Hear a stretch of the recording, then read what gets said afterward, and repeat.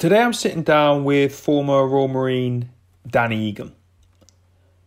Now, without giving away too much of Danny's story, back in 2001, at the beginning of the Iraq and Afghanistan conflicts, Danny decided to specialise as a welfare officer within the Royal Marines.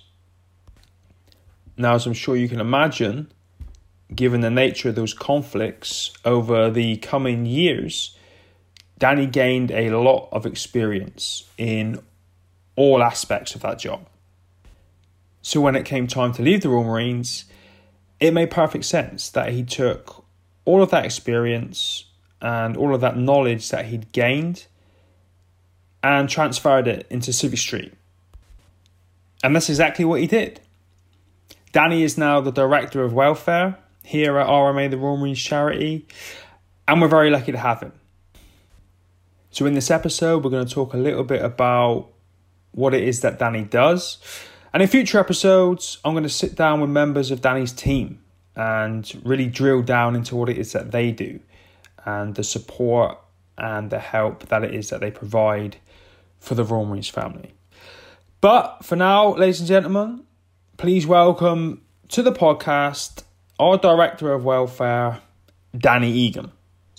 All right, well, Danny, good morning and welcome to the Charlie 1 podcast. Thank you for giving up your morning and coming on to try and educate and enlighten some of our listeners about what it is you do and the important role that you play within the charity. So thank you, mate. I appreciate you coming on. No probs, Mark. Thanks for the invite, pal. Thanks for the invite. Right, now, I think we've got a lot to get through. I try and keep these things to an hour. If they go on longer, so be it. But as always, whenever I speak to anyone on the podcast, I like to delve into a bit about them to start with, talk about their history, their career, if they've been in the Corps, and just introduce them effectively to the listeners to let them know who they are, where they're from, and then we lead on to what they do now. So, can we talk a little bit about your past? Yeah, we can, Mark. Just be careful about it. There might be some people out there that know me from old, but yeah. So, ex-bootneck. Yep. Let's go back to the beginning. We don't have to go into any great detail, but let's just chronologically start from the beginning and then work our way through. Okay. So, I joined the Corps in 1982, October 82. Obviously at Lympstone, PRC was shortly before that, right on the back of everyone coming back from the South Atlantic. Training was tough. I think most of my training team didn't go down south, so they kind of took it out on all of us as recruits. Possibly that's how it felt. Maybe went from training to 4-2 Commando, M Company. Spent my first four years there. I had a great time, really great unit, deployed to Northern Ireland during that time. And then from there, actually, I went and became a driver, which was a bit of a sideways step. I got injured on pre-mountain training doing and rundowns, actually. And the doctor said, oh, I think this could be a lasting injury. You might want to rethink where you go. Chose to become a driver. Actually, I had no problems with injuries after that. Had a great time as a driver because I really mixed it up. I was an MSI, I was a service rival coach, so I kind of had the best of both worlds. I was doing some really good crunchy stuff and actually enjoyed the trade too. I was lucky enough to be selected to be a trial as a corporal, be a trial for other ranks doing taking recruits through training. So I was one of the first, other than PWs, to kind of take people through training. Oh wow! So I had 3 troops of that. It was fab. Probably one of my most satisfying times in the Corps. Actually, I took 666 troop through training. Oh, yeah, the Devil's Troop. Exactly. But yeah, it was a fab time. I really did enjoy that. I learned a lot about myself when I was doing that, and certainly, a lot about training, a lot about people. Might have been one of the first things that led me into my later career, really, which so I kind of went into various different roles, various different units, pretty much served in every unit around the Corps. And then in 2001, a really good friend of mine died from new variant CJD, and I saw the welfare system kick in and support him, and I just felt a bit of a calling, if I can use that an analogy or that term, and put my hand up to want to become a welfare officer, and got selected, and went into that role. And do you know what? I've never looked back. If I'm completely honest, it's such a privilege to have been able to support Marines, their families, and loved ones, particularly during the time that I did. I started at my very first day, my very first briefing day for specialist welfare was 9/11. I was down at what was HQRM when Twin Towers hit, and we were just being briefed on what the role was going to be like. And I remember thinking then, actually, this role is going to be very different. And it absolutely was. It was, but probably the most satisfying, but also the most traumatic time of my career, really. But I then spent 17 years doing that, really, in various different roles across different units. A lot of time at 40 Commando during the first time they went into Afghan, first time into Telic, and Herrick's. I was the welfare officer at 40 Commando, supporting the whole families, the wounded, injured and sick, and of course the bereaved too, which was immensely challenging, but also kind of so rewarding to think that we could just try and make a little bit of difference. And that's then led me to this amazing role in the charity as the Director of Welfare for RMA, the Royal Marines Charity. Qualified social worker, because I was supported to do that sort of training as well. So yeah, very lucky. I'm just going to go back a little bit, because as somebody, I want to kind of reinforce what you just said. As someone on the receiving end of the welfare system, it is, I felt, you just said you felt so lucky. Then I felt when I was injured, like just thinking about, are my family going to be looked after? I had a young girlfriend at the time. My daughter was 2. And I say this, when I talk to anybody, whether it's a presentation to recruits, whether it's a talk on a stage, whatever, like that immediate intervention. And I understand we're very lucky in the Corps being so family oriented, but that immediate intervention was phenomenal. Like the stress it took off me when I had other things to focus on was absolutely world class. And it gave me so many things, the opportunity just to put a lot of stuff to the side, because I knew it was getting taken care of by the people, and just focus on what I needed to do to get better. Yeah. And it is a world class, industry leading thing that I think that you and the welfare team in the serving and the retired Corps do. It's brilliant. Yeah, Mark, you probably won't remember actually, but I know Gel was your yes, he was. He's visiting officer and was supporting you, and a couple of times I was up at the hospital seeing other people at the time, and came in and saw you a couple of times. You won't even remember that, if I'm completely honest. But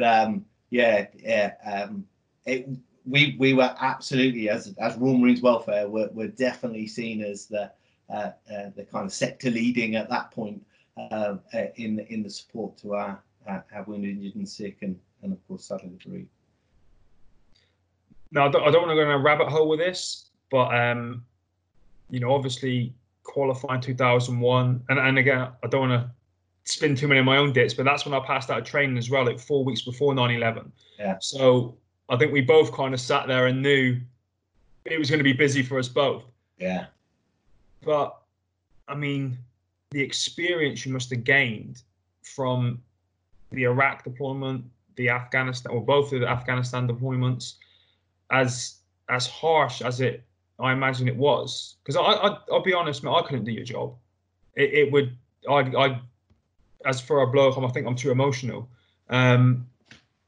And I know through Gel and Bob Toomey and Kerry Lewis and all these guys that it's not an easy thing to do, but you must have gained so much experience and knowledge and all that through those years. I mean, I guess what I'm trying to say is there's no better person to be sat in your seat now to lead this within the Royal Marines charity than from all that experience you've gained. Nice of you to say, mate. The experience was phenomenal, and I think our training was really good, to be honest, and still is really good. So that kind of gives you the right informed knowledge to do the work. But you're right. I think you do have to be a certain person to do it as well. And we were so lucky during those campaigning years, and some of them are still delivering, actually.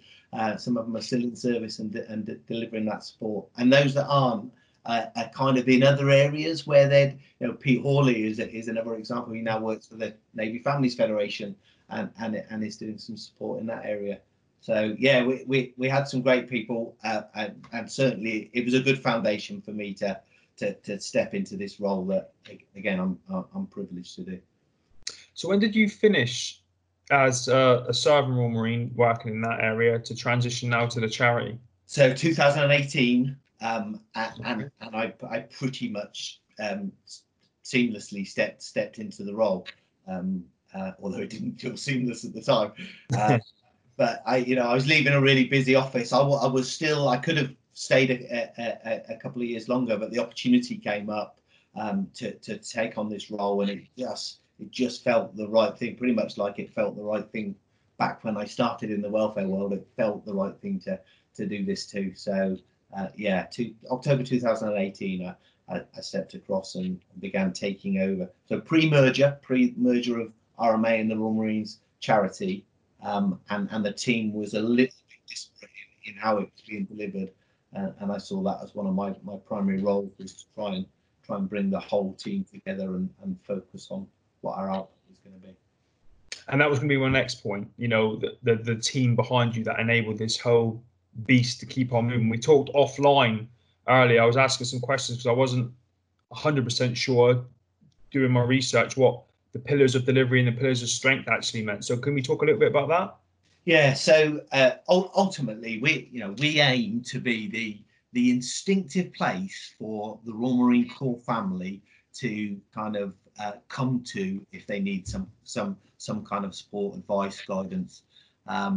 And what we've now got set up is 6 main pillars within my health and wellbeing delivery team, which is a grants and benevolence team. And I won't go into them in too much detail because actually we might do further podcasts with those individuals. But I've got a grants and benevolence team, which is my initial point of referral, if you like. A team of 3, admin worker, a manager, and a caseworker, and they're overseen by my kind of policy and complex case manager. Primarily, they'll do an initial assessment when either a veteran or a serving person or a member of our core family present to ascertain what their needs might be. And then what we've got the ability to do is within our team reach out to some of the other pillars. It might be really simple support that we can deliver directly from that office, whether it be some financial support, advice, maybe a small grant, maybe linking in with another charity. But actually, we've then got other pillars within our own charity. So we've got a alcohol education support mental health nurse, Pam Diamond. Yeah, spoken to Pam. Yeah, again, phenomenal knowledge across our core family. And this is a thread that runs through my whole team, actually. Passion, professionalism, but real depth of core knowledge. And actually, cut Pam in half and she's core colours for in the middle, for sure. So she's able to offer advice, support, guidance to our veteran community and indeed the serving community, working alongside Defence Medical Services. But also, really importantly, she does the briefs for the command So we have all of the education briefs on alcohol support and kind of healthy drinking. Bootnicks cannot be, they're the best drinkers in some ways and the worst drinkers in other ways, as we both know, Mark, don't we? Yeah. But yeah, really important function that. Then I've got Jim Morris, the transitional support officer. Yeah. Again, typical Royal Marines, first to adapt and understand. Back in 2010, there was a report that came out, Morrison report, that actually recognised that transition from service was when people were at their most vulnerable. We read into that, saw the need. RMA at the time went, okay, let's get the right person to deliver this. Jim was Hasler, Sergeant Major, dealing with probably our most vulnerable Royal Marines at that point anyway, knew lots of them anyway, had been on part of their recovery journey. So the RMA recruited him, and he does a fantastic job kind of walking people through that transition period and making sure that when they do then step outside, because it is different when we leave, as Mark, I'm sure you'll remember, and I still think, blimey, it impacted on me, and I was really not expecting that. So yeah, Jim does a fab job with that. We've got an Armed Forces Compensation and Pensions Advisor, primarily there to support the more complex cases of our service personnel who are not sure whether they're entitled to a claim or should be entitled to more, whether it be on their pensions or on their Armed Forces Compensation. He's absolutely the man of all knowledge. Used to work for the Royal British Legion, again a former Royal Marine, but completely understands. He's also good at turning around to people and saying, do you know what, fella, you've got what you got, or it wasn't service related, so you haven't really got a case to answer. Sometimes that's a really useful thing for people to hear, because it stops them hanging on a sense of entitlement.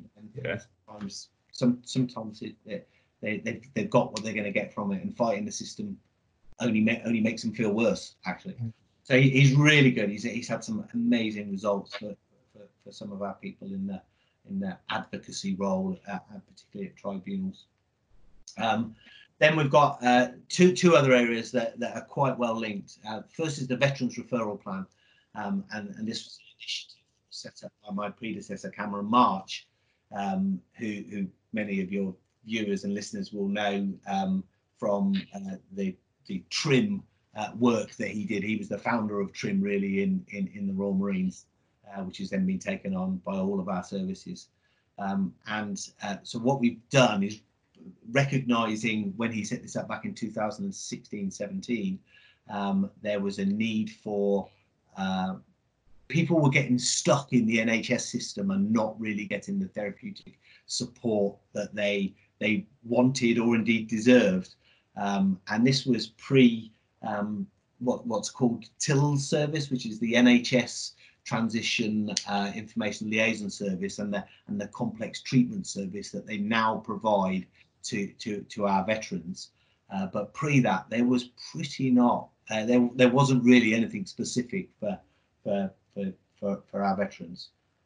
So what we were able to do was make an assessment, see what the needs were, and be able to match a therapist, a private therapist who lived locally, to the veteran, following an assessment of need, and able to kind of fund that support.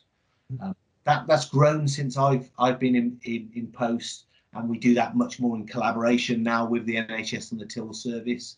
So the first thing that we try and get our veterans to do is seek that support through TILS, because they will get a proper assessment done at that point, and they will be able to put in therapy, but there might be a bit of a waiting list, or indeed it might not meet the criteria, and therefore they'll come back to us on both the waiting list and indeed if it doesn't meet the criteria, and we can perhaps put some kind of support in. It's not for everybody, and actually we need to be realistic about the support that we can deliver in the private therapy area, because our health, our physical health and mental health belongs in the NHS, free at point of service, or free at point of entry. But at the same time, if we feel, or if I felt that we had a veteran that was not getting the treatment that they needed, then we will absolutely wrap our arms around them and try and get that treatment in place. But they've got to want that as well, Mark. Not people come to us in the place where they want to get that support either, actually.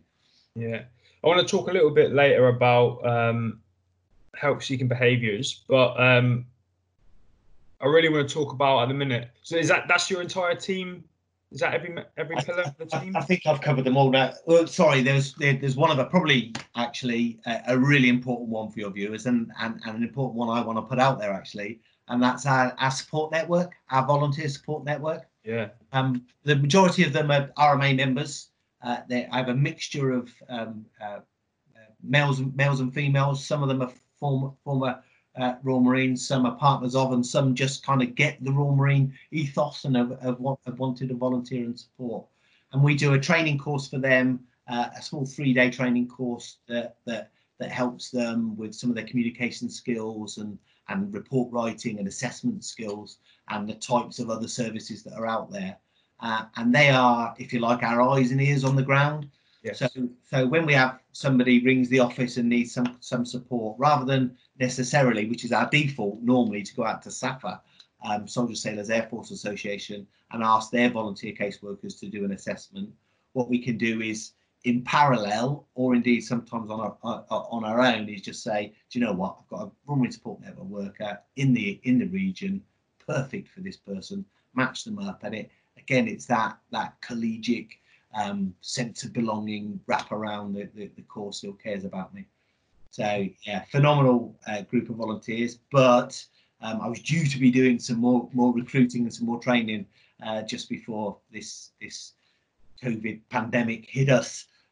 So as soon as we can get out of this lockdown, I really need to start recruiting some more volunteers and getting people interested. So and I know there are lots out there who want to do that. We need to be quite selective about those people too. But yeah, they're a fantastic asset for us as a whole team. COVID's another thing I want to touch on in a minute. Yeah. But whilst we're talking about your team internally, I also want to talk a little bit about, and I spoke to Becky from Employment and Education yesterday, and we both chatted about this, the importance of collaborations, working with outside organizations, and just harmonizing, just to make sure that whoever it is that needs that help gets that help delivered, getting rid of the ego and he's mine, she's mine, I'm looking after them and doing what's best for them. So you must work with a lot of outside organizations. Yeah, we do. So we're the first to recognise we are not the experts of everything. Mm-hmm. And whilst we want them to come to our core family, we might not be the best people to deliver the support for them. And some of that might be about geography. It might be about the devolved nations, and the support in Scotland is different to Wales, different to England. So yeah, working with others is so important. Both public and statutory and the third sector, both military and other third sector, other charities. But we couldn't do it without them. And indeed, some of the events that people support 65 Degrees North, the Warrior Programme, the Israeli Games that we've sent people on before, and I know you've seen the amazing work that's done there. Invictus Games. So we might not be actually delivering the service, but what we might be doing is supporting some of the financial support to make that happen, or just the signpost, just the warm handover to get them on the event, or get them to the to the kind of challenging activity or challenging adventure. Now, when we say this just popped into my head now, and this is really for my education, but I'm sure it's going to help other people. When you say welfare, The immediate things that jump to my mind are if I'm struggling with my mental health, if I have financial difficulties, if I maybe have alcohol problems. But I know it goes a lot deeper than that, and there's probably a lot of things that you do in your team that aren't immediately apparent to people that don't know the system and the job. Yeah. So just very briefly, can you just give us one end of the spectrum to the other of what it is that you and the team deal with on a daily basis? Yeah. So I mean, it's as broad as it is long, if I'm completely honest. But what we do is we base our assessment on a hard facts assessment.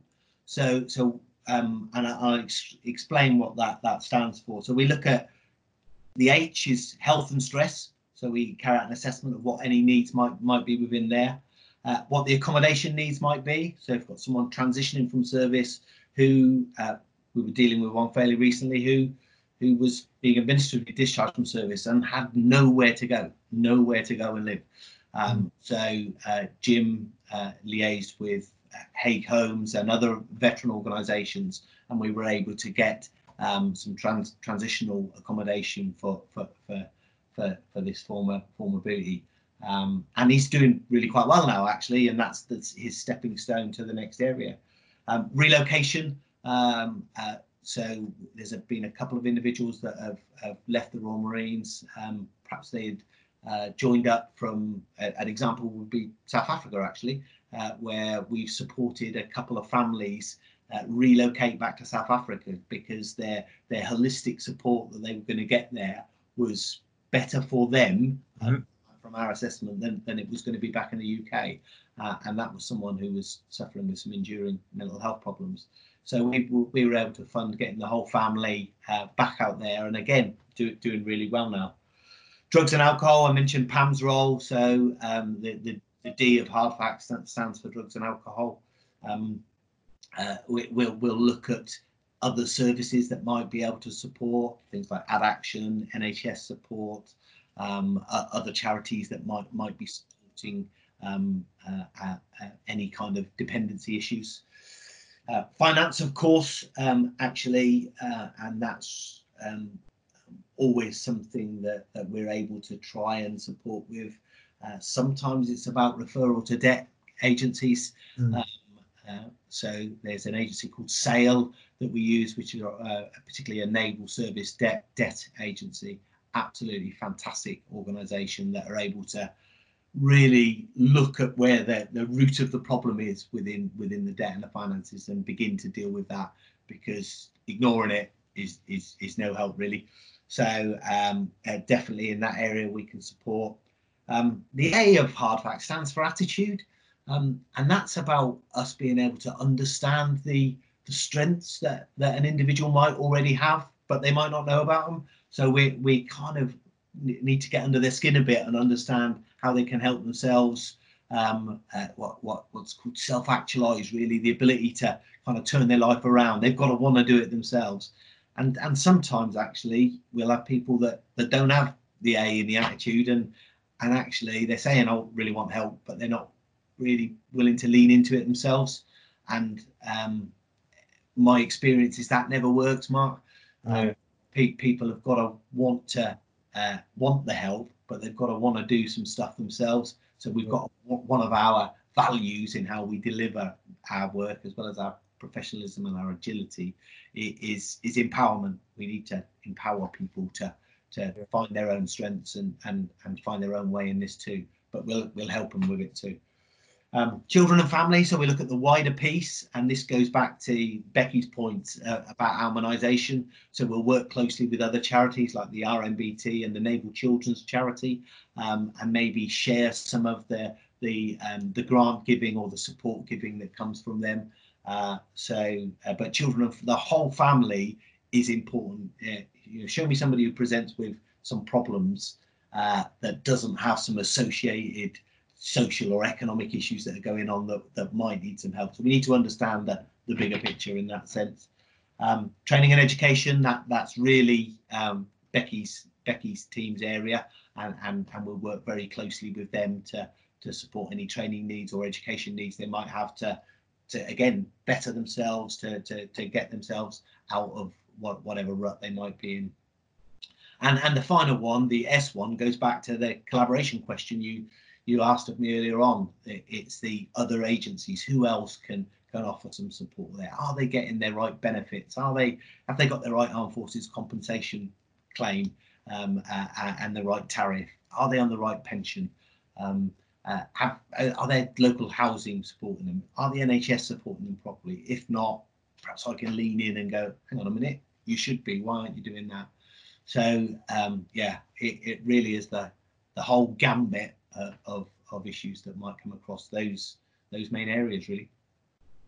Okay, that answered the question. I'm not sure that answered the question, mate. Did it? No, it did. It's just that, when you say the term, I think within the Corps it's probably changed a lot now since I left. But if you went to anyone anywhere and they knew you went to welfare, it was, oh, here comes the welfare case, and you just thought it was when they had big problems. And also, I think a lot of people thought it's just about the lads, but you just started talking about families there as well. Because you provide services for families. We're an extended family, and wives, children, immediate family. The support's there for them too, which I think is really important. But I just wanted to talk a little bit about those other areas that are probably lesser known in welfare that you can help with, just to highlight it to people that are listening. That was all. Yeah, no, but your point's well made about the stigma of the word welfare, Mark.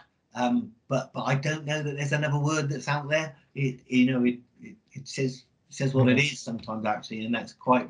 But it is broad. Welfare support is broad, and that's why I kind of. So my position, director of welfare, but I head up the health and well-being team. So it sort of makes sense, I think. So this is going to segue perfectly into what I wanted to talk about next. When we use the word stigma, and that is the help-seeking behaviours that we talked about offline. Yes. I'm not going to talk anything. You talk about that because, and I will do my best to back you up because I think it's so important. Yeah. Thanks, Mark. So I think one of the things that makes us good bootnecks is that we just crack on. We from day one in training, it's never give up. Resilience. Just get on with it. Try not to drip, although you wouldn't be a bootneck if you didn't drip, would you? But you know what I mean. There is this real mentality that we're strong, powerful, capable young men and women, and just crack on. So there's a bit of a mixed message there, saying that if I'm struggling, I shouldn't ask for help. So I worry that the bit that makes us really good Royal Marines also makes us not very good at asking for help when we need it, and that's both in welfare terms, I suppose, but particularly in mental health terms. And it's strange because you again, you think about training and what we're all about. We're all about buddy and supporting each other. We were the first people to bring in TRIM, which is the trauma resilience, trauma risk information management, that initial assessment about mental health and support. But there's something innate about Royal Marines, particularly around a mental health world, that makes it quite hard for them to stick around that. So I'm doing a bit of a campaign to kind of destigmatize asking for help, and promote actually I'm trying to advocate that it's a strength to ask for help. If anything, it takes a stronger Marine, a better Marine, a Marine that's more in touch with his brain and his mind and his heart, that asks for help, than one who just buries it, and doesn't kind of seek that sort of support. So I don't know if that resonates with you, Mark. Absolutely, 100%. And I've never had any shame ever when I get asked about these kind of things, admitting it, that in the beginning I will say yes, it was difficult, but I have picked up the phone and reached out when I've needed that help, because from my point of view, and also a lot of my friends who are much more established, as Royal Marines and as men than I am, have also done the same. and you know, the results speak for themselves. But you know, you said earlier about it takes a stronger person, you know, to reach out and to ask, and I absolutely agree with that. You know, because in my opinion, strength is doing the things that you don't want to do, doing the things you're afraid of doing, doing the things that are hard, right? And picking up the phone is hard, and that's what makes it the right thing to do. Anything in life, if you look at it, you think, oh, that's pretty difficult. That's when you know you have to do it, you know, and it makes a huge difference. And if I can help in any way to destigmatize this, to run this campaign and say, look, it's okay to reach out, then I absolutely will, because there's nothing worse than seeing one of your oppos suffering, especially when you know that the help's out there from and that they can get the help. And if I can give any advice on this subject, if you don't think it's the right thing to do, or if you're struggling, make it about more than you. You know, if you've got a family, look at your wife, look at your kids, look at your mum, look at your dad, look at your sister, look at your oppos. Is what's affecting you affecting them? And if it is that fair? Yeah. You know, and if that is what it takes to drive you to pick the phone up, making it about other people, making it about more than you, then absolutely use that as the reason. Pick the phone up and get the help, because it is there. Yeah. That's a really good point, Mark. Is you know, think about others. Don't be selfish in your help seeking. Actually, and sometimes the earlier you ask for help, the easier it is to support. You know, sometimes actually just speaking to an oppo can be enough to go, and then your oppo goes, do you know what, mate? I know how you feel, and I was quite similar. You know, 2 years ago, and I did this and that. I spoke to my family, spoke to my friends. Actually, I did end up going to see the doctor. The doctor was really good, really supportive. But you know what? After that, I was fine. So it kind of there's levels of support, and the ones that really worry me, Mark, are those that kind of just don't do those early interventions, don't speak to their oppos, don't speak to their family, don't go to the doctor in the first instance, and just it bubbles and bubbles and bubbles, and there's only so much our bodies, our minds as a pressure cooker can take without that little bit of a release. So that's why the campaign, it's called Lifting the Lid. So I'm kind of doing the proverbial lifting the lid off the problem, and of course the good old green lid or blue lid, actually, because you know, I don't want to miss out our Ron Wins band service. But it's about kind of just being able to take your berry off and open up and ask for help, and that be a strength rather than a weakness. And I'm trying to link that to the mindset as well. So they're first to adapt and understand. It's that kind of the ability to recognizing the strength that comes with asking for help. So hopefully it's going to be launched fairly soon. Well, I want it to be quite a dynamic campaign, so we're going to have some stuff on social media, some films made. I'm particularly leading this into World Suicide Prevention Day, which is on the 10th of September this year. Initially, when I had this planned, it was pre-COVID, and I was going to launch a little bit earlier, and we were going to do a kind of big day at the Resilience Centre on the 10th of September, just before the Core Family Weekend, and I was going to get kind of the ministers, CG was coming down, Core RSM, and we were going to properly ram the message that, you know, it takes a stronger bootneck to ask for help than not, and really kind of delve into what suicidal ideation is, and how we can support it, and that there is support out there is help out there. And I've done that in collaboration with the NHS, Defence Medical Services, and also the Samaritans, who have an armed forces arm now, and they've done some really great work in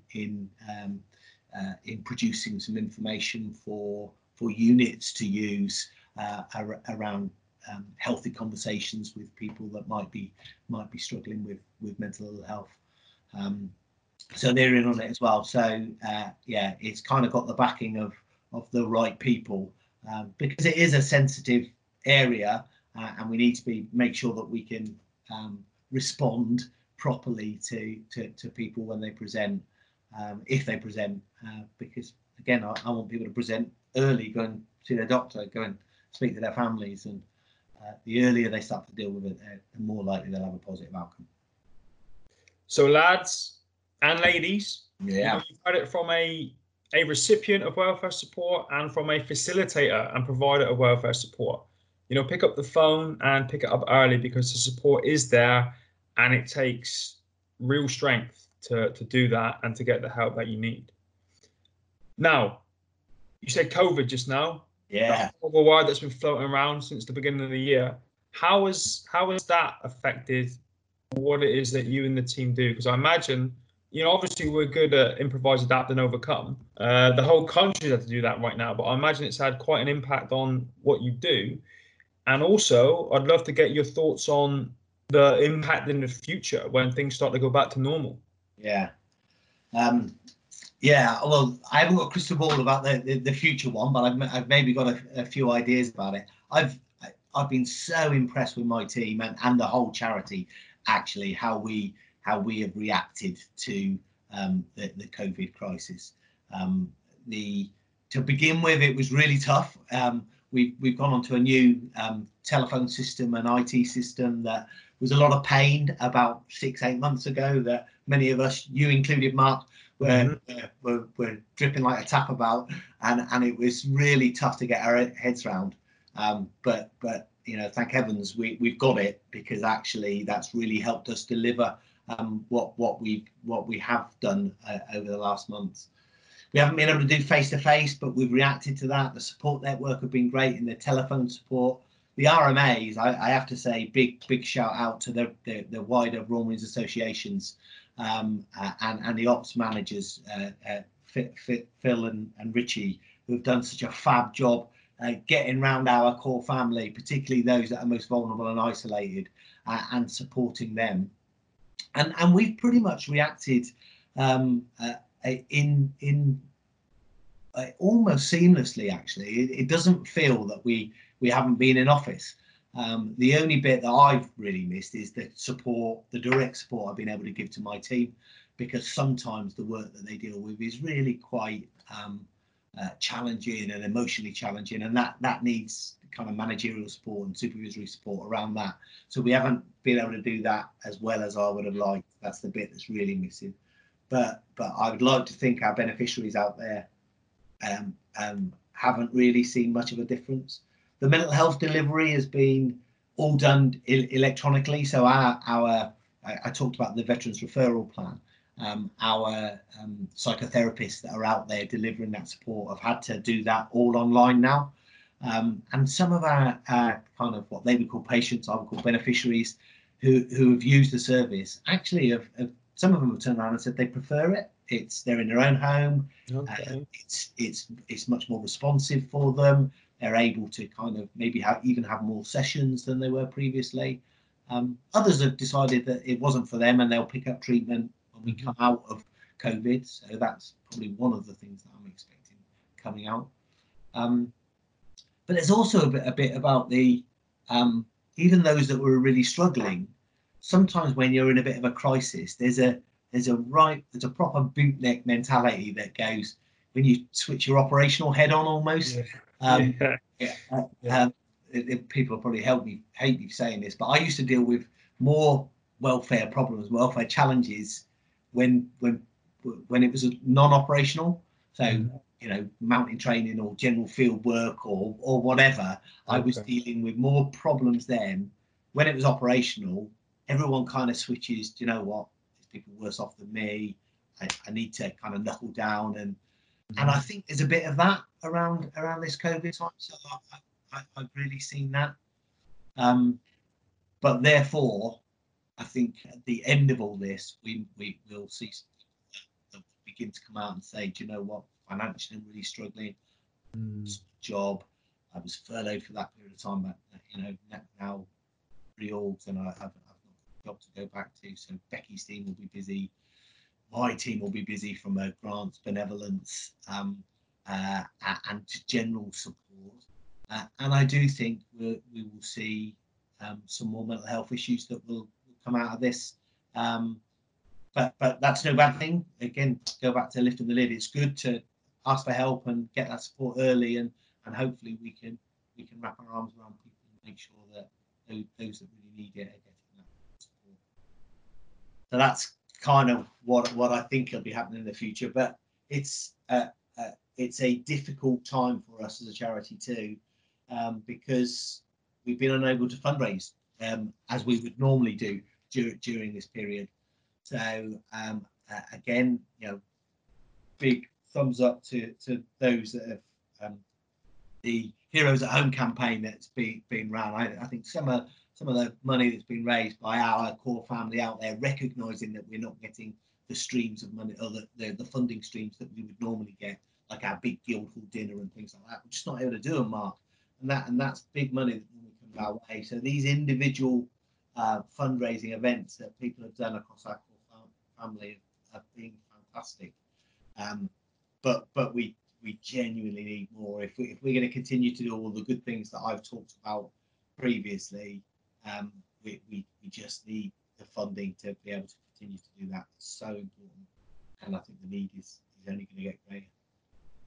Yeah, I think when things go back to normal, I'm gonna have to dust off the handbike and figure out some sort of crazy charity event to do, because like you said, we have taken a big hit, and all this welfare work, for it to be delivered, there's a cost to some of it. So we need to keep those coffers topped up, keep that money coming in. But the core family have been unbelievable.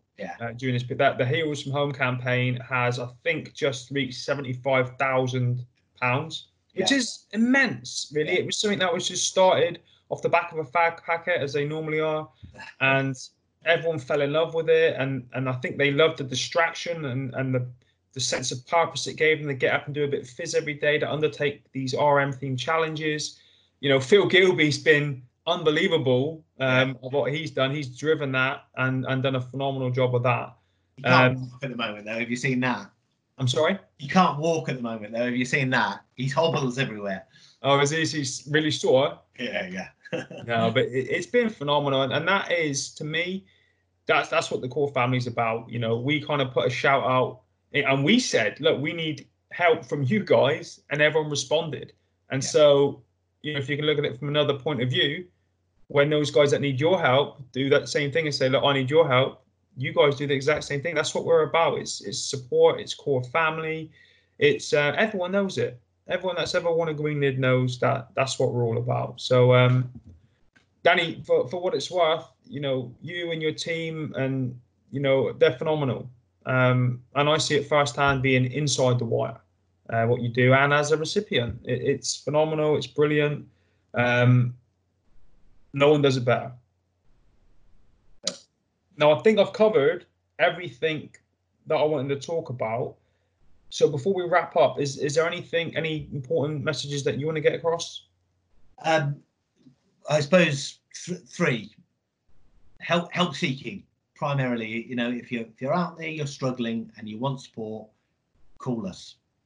And the number to call us on, anybody can remember this one now. 0800 number 468 1664. Recently launched for us.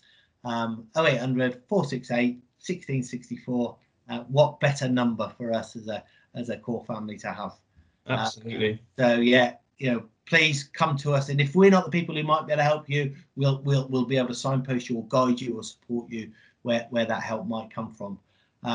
It would be wrong for me to not say about the fundraising again, because I think that is so important.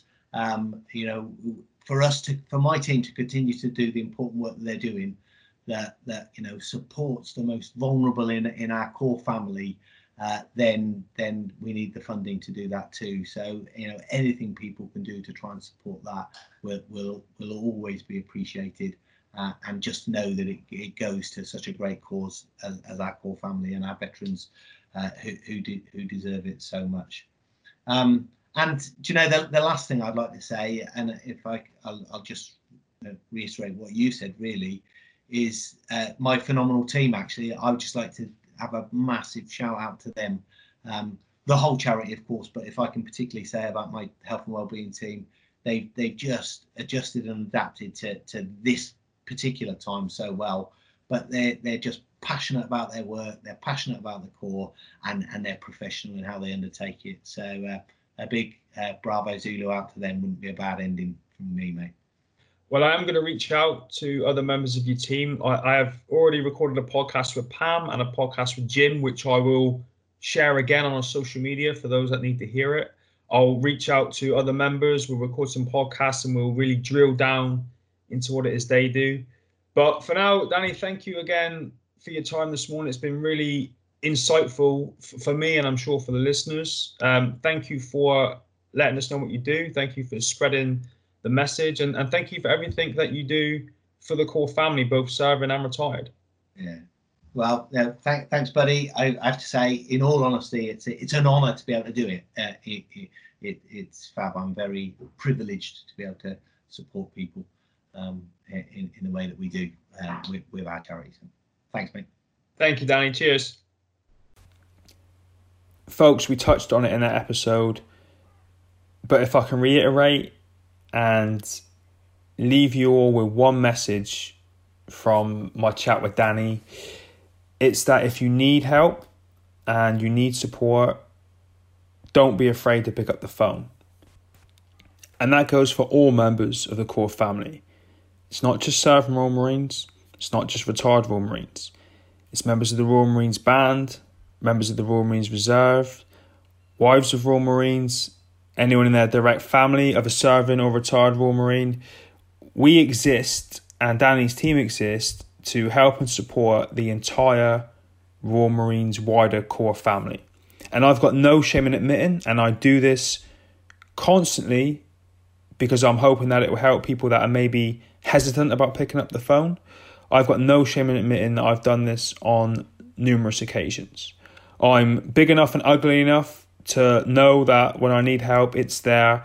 And not only for my own sake, but for the sake of my family, that if I can get that help and support, it's going to help everyone.